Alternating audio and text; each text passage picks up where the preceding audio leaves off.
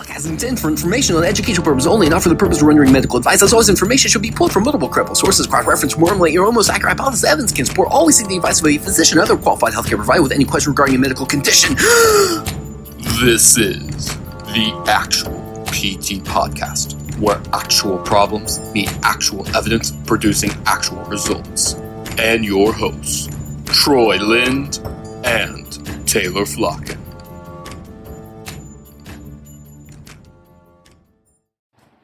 Hello, Actual PT Nation. Actual PT Nation.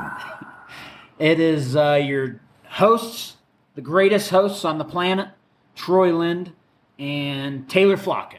What's good, Taylor Flocken? What's good? A lot of good things are good today. It's a beautiful, sunny weather outside.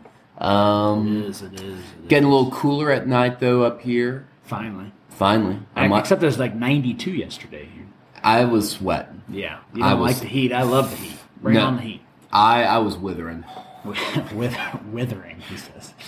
Well, today, Actual PT Nation, we are talking about, we kind of alluded to what episode we were going to do today on our last episode, and it's kind of almost a part two to the last episode. But today we're talking about Carpal Tunnel Syndrome. If you were wondering, it is the most common upper extremity nerve compression syndrome that occurs to individuals. And I believe I saw some statistics that happens to anywhere between 3 to 12% of the working class population is one study I saw in a random systematic review I read this morning. A lot of people get this thing. A lot of people get it. Yeah, a lot of people get it. And some say it's no bueno. I would argue it's very no bueno. Very no bueno. Yeah. If you listened to last week, you kind of already know we as PTs are not the best at treating these type of peripheral nerve issues. All humans other than surgeons aren't very good at treating these issues. That's actually maybe a better way to put it.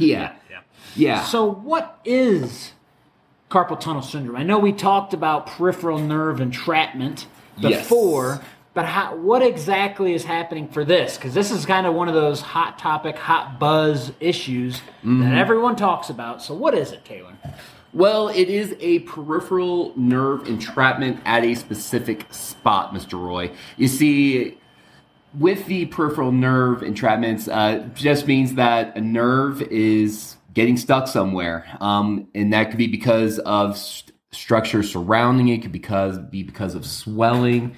And it could also be potentially because of what we call that double crush syndrome we were talking about last week, where very frequently people with these peripheral nerve issues, they have a problem problem in two spots. And one of the most common spots is the neck. We're talking about the kinks again. You like to bring up kinks a lot. Yeah. So to kind of explain that, if you want to imagine a nerve kind of like that water hose we were talking about last time, whenever... You have a kink in two spots. You have a kink in two spots, yeah. With one kink, you're probably okay. Two kinks, you're not doing good. Correct. And so the carpal tunnel just refers to a very specific spot of entrapment. It's entrapment of the median nerve as it goes through the carpal tunnel. Is that the tunnel in Colorado when you're heading west into the mountains? No, it's the carpal tunnels. Oh. It's the carpals. Where's that at? It's carpals refers to the bones of the wrist. It's no, geographic area. I was thinking of the Eisenhower tunnel. The Eisenhower tunnel? Is that not the same thing? Did you go to school? So what passes through the carpal tunnel then? Well, what passes through it is our median nerve, which for you anatomy people out there, we know that's just kind of like a distant branch of the median nerve, but we're just kind of keeping it simple. The three, I guess, like major motor nerves as they leave the brachial plexus, you have your median, your radial, and your ulnar. And this median, he's just going straight down the wrist right there. He starts getting a little stuck because it's a very tight, narrow space. A lot of things have to go through it. Tendons, arteries, veins. 9 tendons to be exact. 9 tendons. Oh, you looked it up this morning. You did do your homework. Yeah. Okay. So yeah, for people with this, typically whenever there is a nerve entrapment, you have symptoms kind of past where the kink is or at where the kink is. This can exist in terms of things like pain. You may also have nervy type symptoms, burning, tingling, numbness. Those sensory changes. People sometimes are also hypersensitive. Things just, feel like tickly, I guess would be a good word to put it. Mm-hmm. And then in severe cases where the motor part of the nerve is really it's just not getting through enough, you may even see muscle atrophy. Hands that, just you can really see the bones, like the bones are just really defined. That's kind of what we're really looking at here. And we're looking at it in a specific spot that we call the thenar eminence. That's that kind of that big fatty part right below your thumb. Yeah, on the outside of the hand. Yeah. Did you talk about what patient population this hits the most? Oh yeah, there's a huge list. Yeah.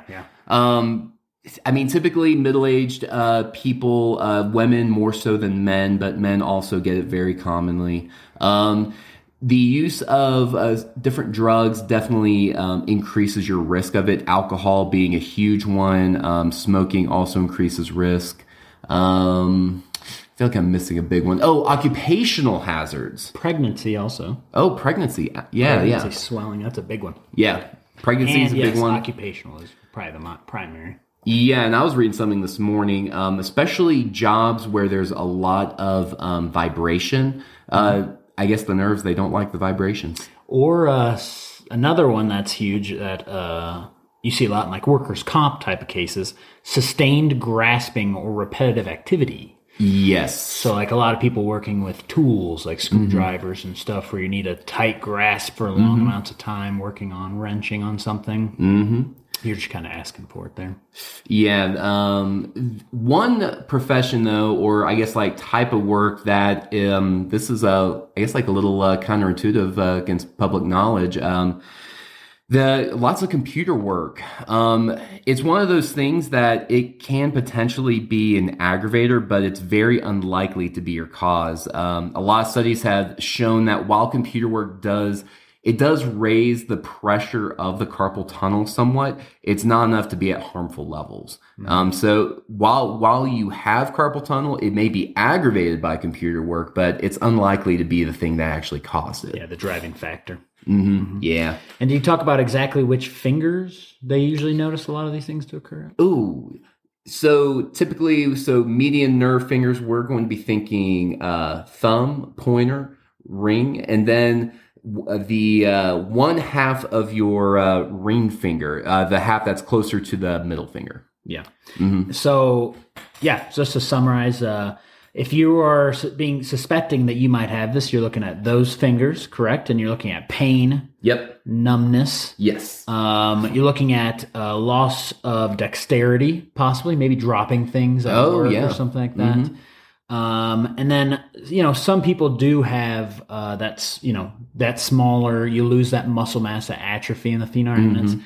And then some people do have pain proximal even to the wrist, right? Because as you said, pain where it gets pinched or distal to where it gets pinched. And sometimes if it's coming from the neck a little bit, it could be proximal. Oh, absolutely. You might feel it in the forearm a little bit. I've had people tell me they feel it more in the forearm. Oh, that's interesting. Yeah. So now moving forward, so that's your sign and symptoms. So that's what you're looking for. And so I recently found the clinical practice guideline recommendations from the APTA. And this is an article published by the JOSPT. But this clinical practice guideline was published in 2019, and it was based on systematic reviews. I'm just going to kind of summarize it real quick just before we dive into the treatment. So basically it's saying for diagnosis of this, you want to do everything. You want to look at an extensive history of the signs and symptoms, which is everything we just listed, right? You want to go through, and if you're the person that is exhibiting the symptoms that we just listed, then you're probably going to be at the top of the list for what we're thinking of for carpal tunnel. Now, getting into it, when diagnosing it, the clinical practice guideline breaks it down into 3 severities: mild, moderate, and severe. Well, technical terms. Yes, very technical. And so mild basically just states that you have intermittent symptoms. So if you're having the symptoms that we talked about, kind of pain or numbness in those 3 or 4 fingers, but it's only come and goes, and maybe it's only at night. Usually, a lot of systematic reviews demonstrated that it's usually nighttime it's worse because of positioning. When you sleep, a lot of people have their wrists curled up, stuff like that when they sleep.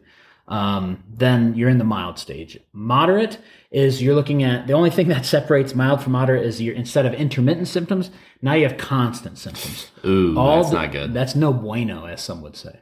I'm one of those. You're one of those no buenoers. So constant symptoms, it's happening all the time, day and night.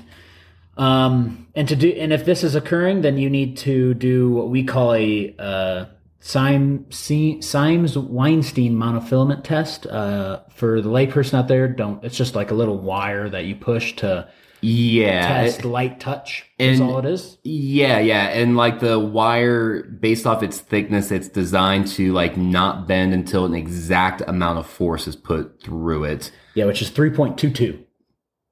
3.22 is the filament size. Oh, I wonder how many grams that's rated I don't for. know. I'm not sure, but that's the cutoff. If you're wondering, for anyone out there, like for the PTs out there, 3.22 is what you want to use, and you're just testing that on any radial finger. So just as we said, you're checking to test sensation. If you have diminished sensation in the fingers, if that's positive, that's a 90% accuracy, diagnostic accuracy to show that you do have moderate carpal tunnel syndrome. To progress to severe, what you identify is the thenar eminence muscle atrophy that we were talking about. So that kind of pad of muscle at the base of the thumb. If that's atrophied, you're automatically in severe. But then you can also do the 3.22 monofilament. We just talked about testing as well, which also still has 90% accuracy. So there's your 3 categories. With that being said, all evidence that we've seen from the several systematic reviews I read, as well as this CPG, demonstrate that physical therapy is really only beneficial, or conservative treatment, I should say, in general, is really only beneficial in mild and moderate cases. Yeah. They basically say that CPG states that if you identify someone or you identify yourself with severe carpal tunnel syndrome, then you should just work towards immediate surgical consultations. Because conservative care is probably going to fail. And with that being said, they also provided a fun statistic. Well, I don't want to say fun because it's not fun, but a statistic. And that statistic is for some individuals with CTS, carpal tunnel syndrome, non-surgical management is curative. However, more than 50% of patients undergoing non-surgical management progress to surgery within 1 year. That's more than 50%, Taylor. we were talking about that study prior to recording it. Every single time I was just like almost 50% or 50%. 50, and I just more than 50, Taylor. Trying to make it somewhat more positive. We just don't have a great answer for these things, and we said that last week with peripheral nerve issues. Yeah. And case in point, like. In the CPG, they give grades for what evidence supports, like A through D or F. And so all of the only thing that has B-rated evidence for it, for interventions, for conservative treatment, is neutral positioning wrist orthosis worn at night for short-term relief and functional improvement. So basically, you're wearing a nighttime wrist splint with your wrist in neutral. That's the only one that has B-rated evidence. The rest is C. So the rest is, it may help, it may not, basically. We don't know. I thought there were other Bs. Yes. There's other Bs. There's a list of what not to do with great evidence. So just for fun, number 1, B-rated evidence, which is solid evidence supporting that you should not do this, the use of magnets. Magnets. Don't use magnets to treat carpal tunnel syndrome, Taylor. Are you talking about those little infomercial wrist, like bracelets? Wristlets. Wristlets? I think any form of magnet will not help this, Taylor. Well, that's a shame. Yeah. The other one is iontophoresis. Oh. And laser therapy. which is hilarious because I see a lot of PTs who bill laser therapy all the time out in the world, and it's a joke. B-rated, do not do. Yeah, do not do it for this. And iontophoresis being using electricity to push medicine into the carpal tunnel area. Likely some sort of anti-inflammatory, dexamethasone maybe. Usually, yeah. But yeah, it says that it's not going to help because it's a pressure issue, right? If there's pressure occurring from a previous injury or pregnancy or synovitis or anything like that, then it's not going to help you. That's what evidence says.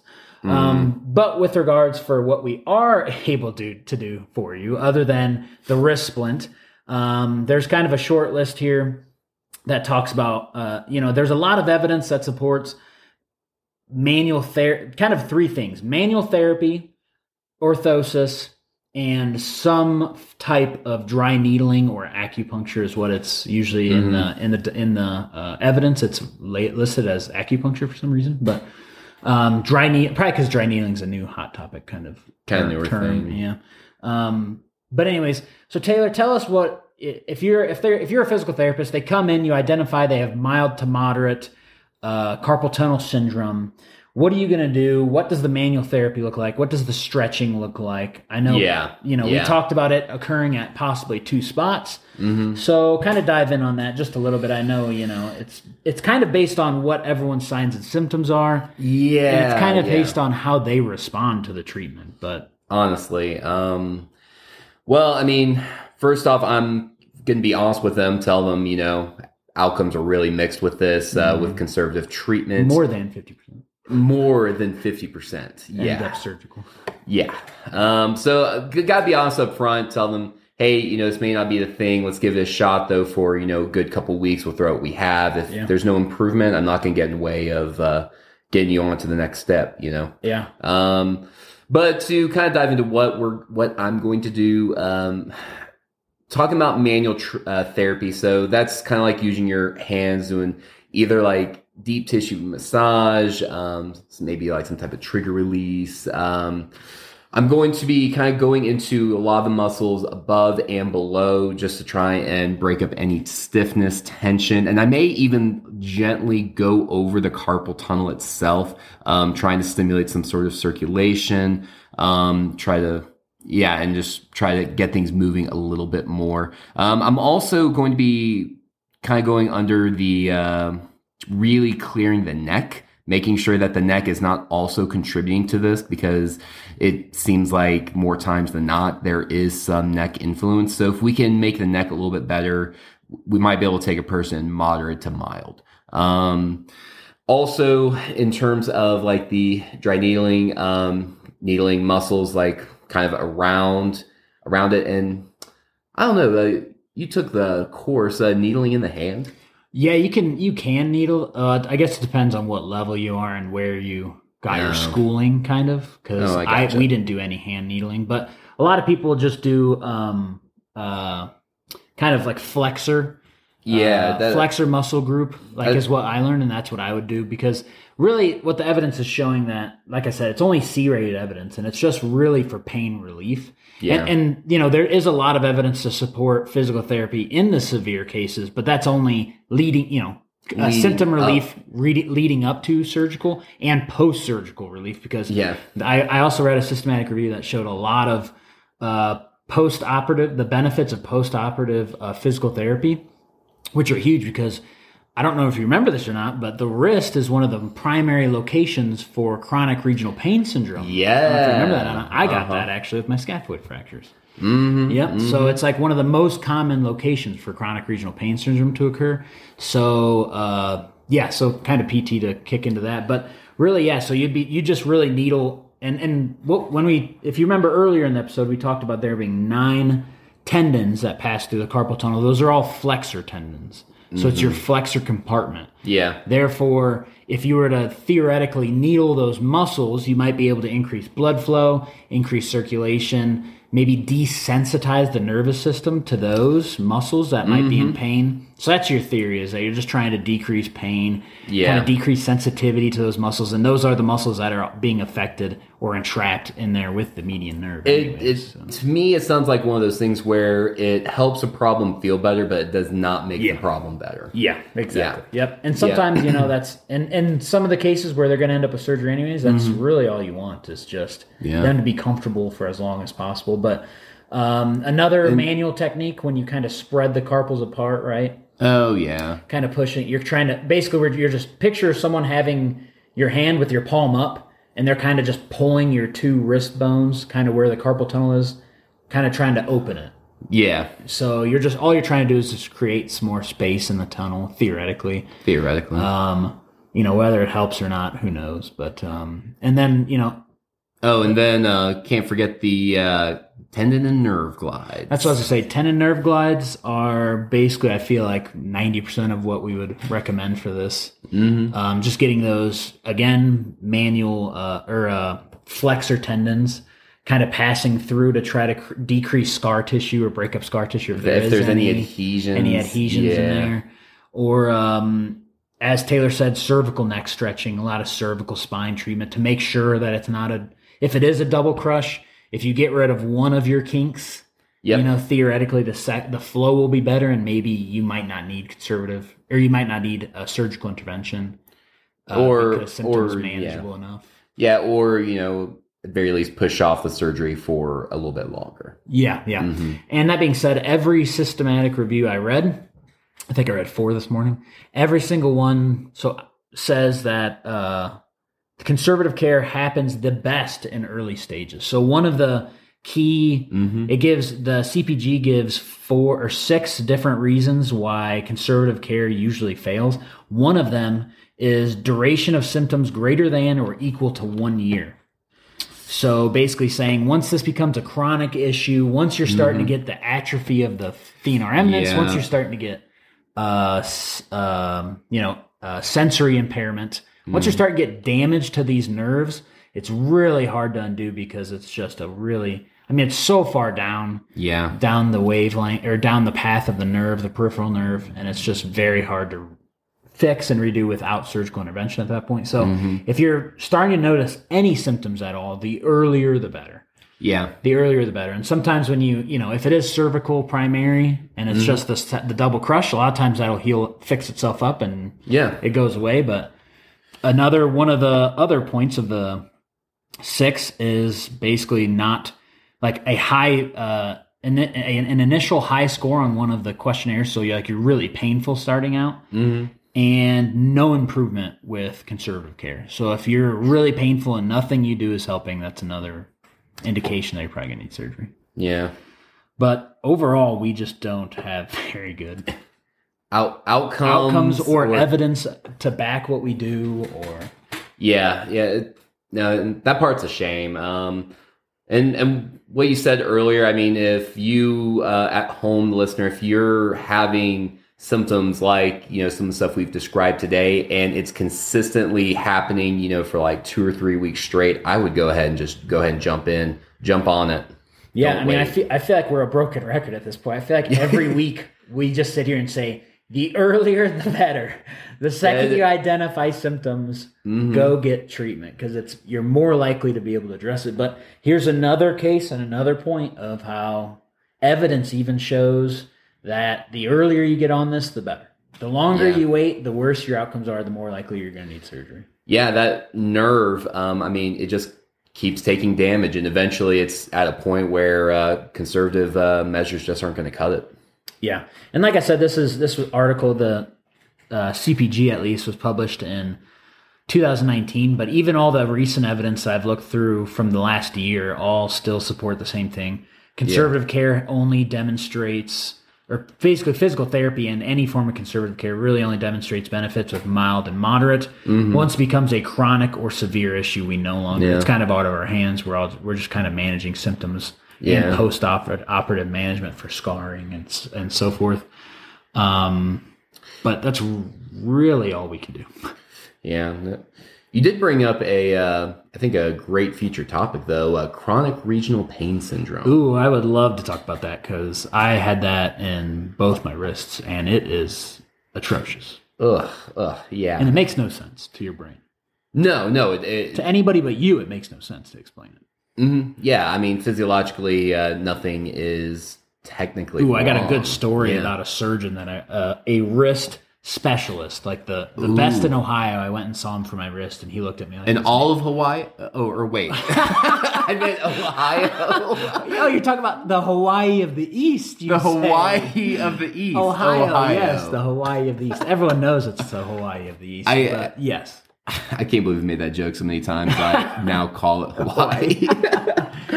But yeah, anyways, that's for another day. But no. Do you have anything else you want to throw in on carpal tunnel syndrome and basically our lack of of support for the listeners?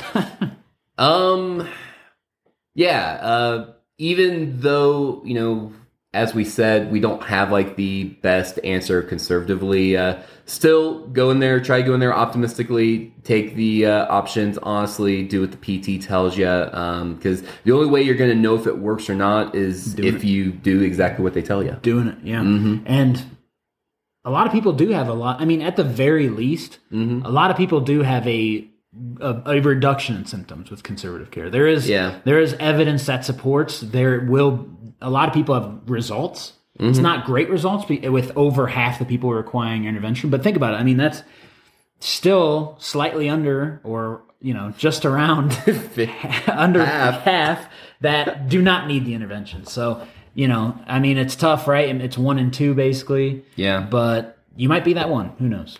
Yeah, absolutely. But if you wait a year, or if you wait for it to get bad enough, then you're going to be the one that needs surgery. That's a fact. Mm-hmm. Yeah. Maybe we should be called the Actually Go Get It Looked At podcast. Yeah, seeing how we end every episode essentially with the same thing. Yeah. All right, yeah, I think that's all I had, but we do got to tell the audience one more thing. What? To always stay spicy. No. Actual PT. The word's classy. The word's classy. Classically spicy PT Nation. I don't like that.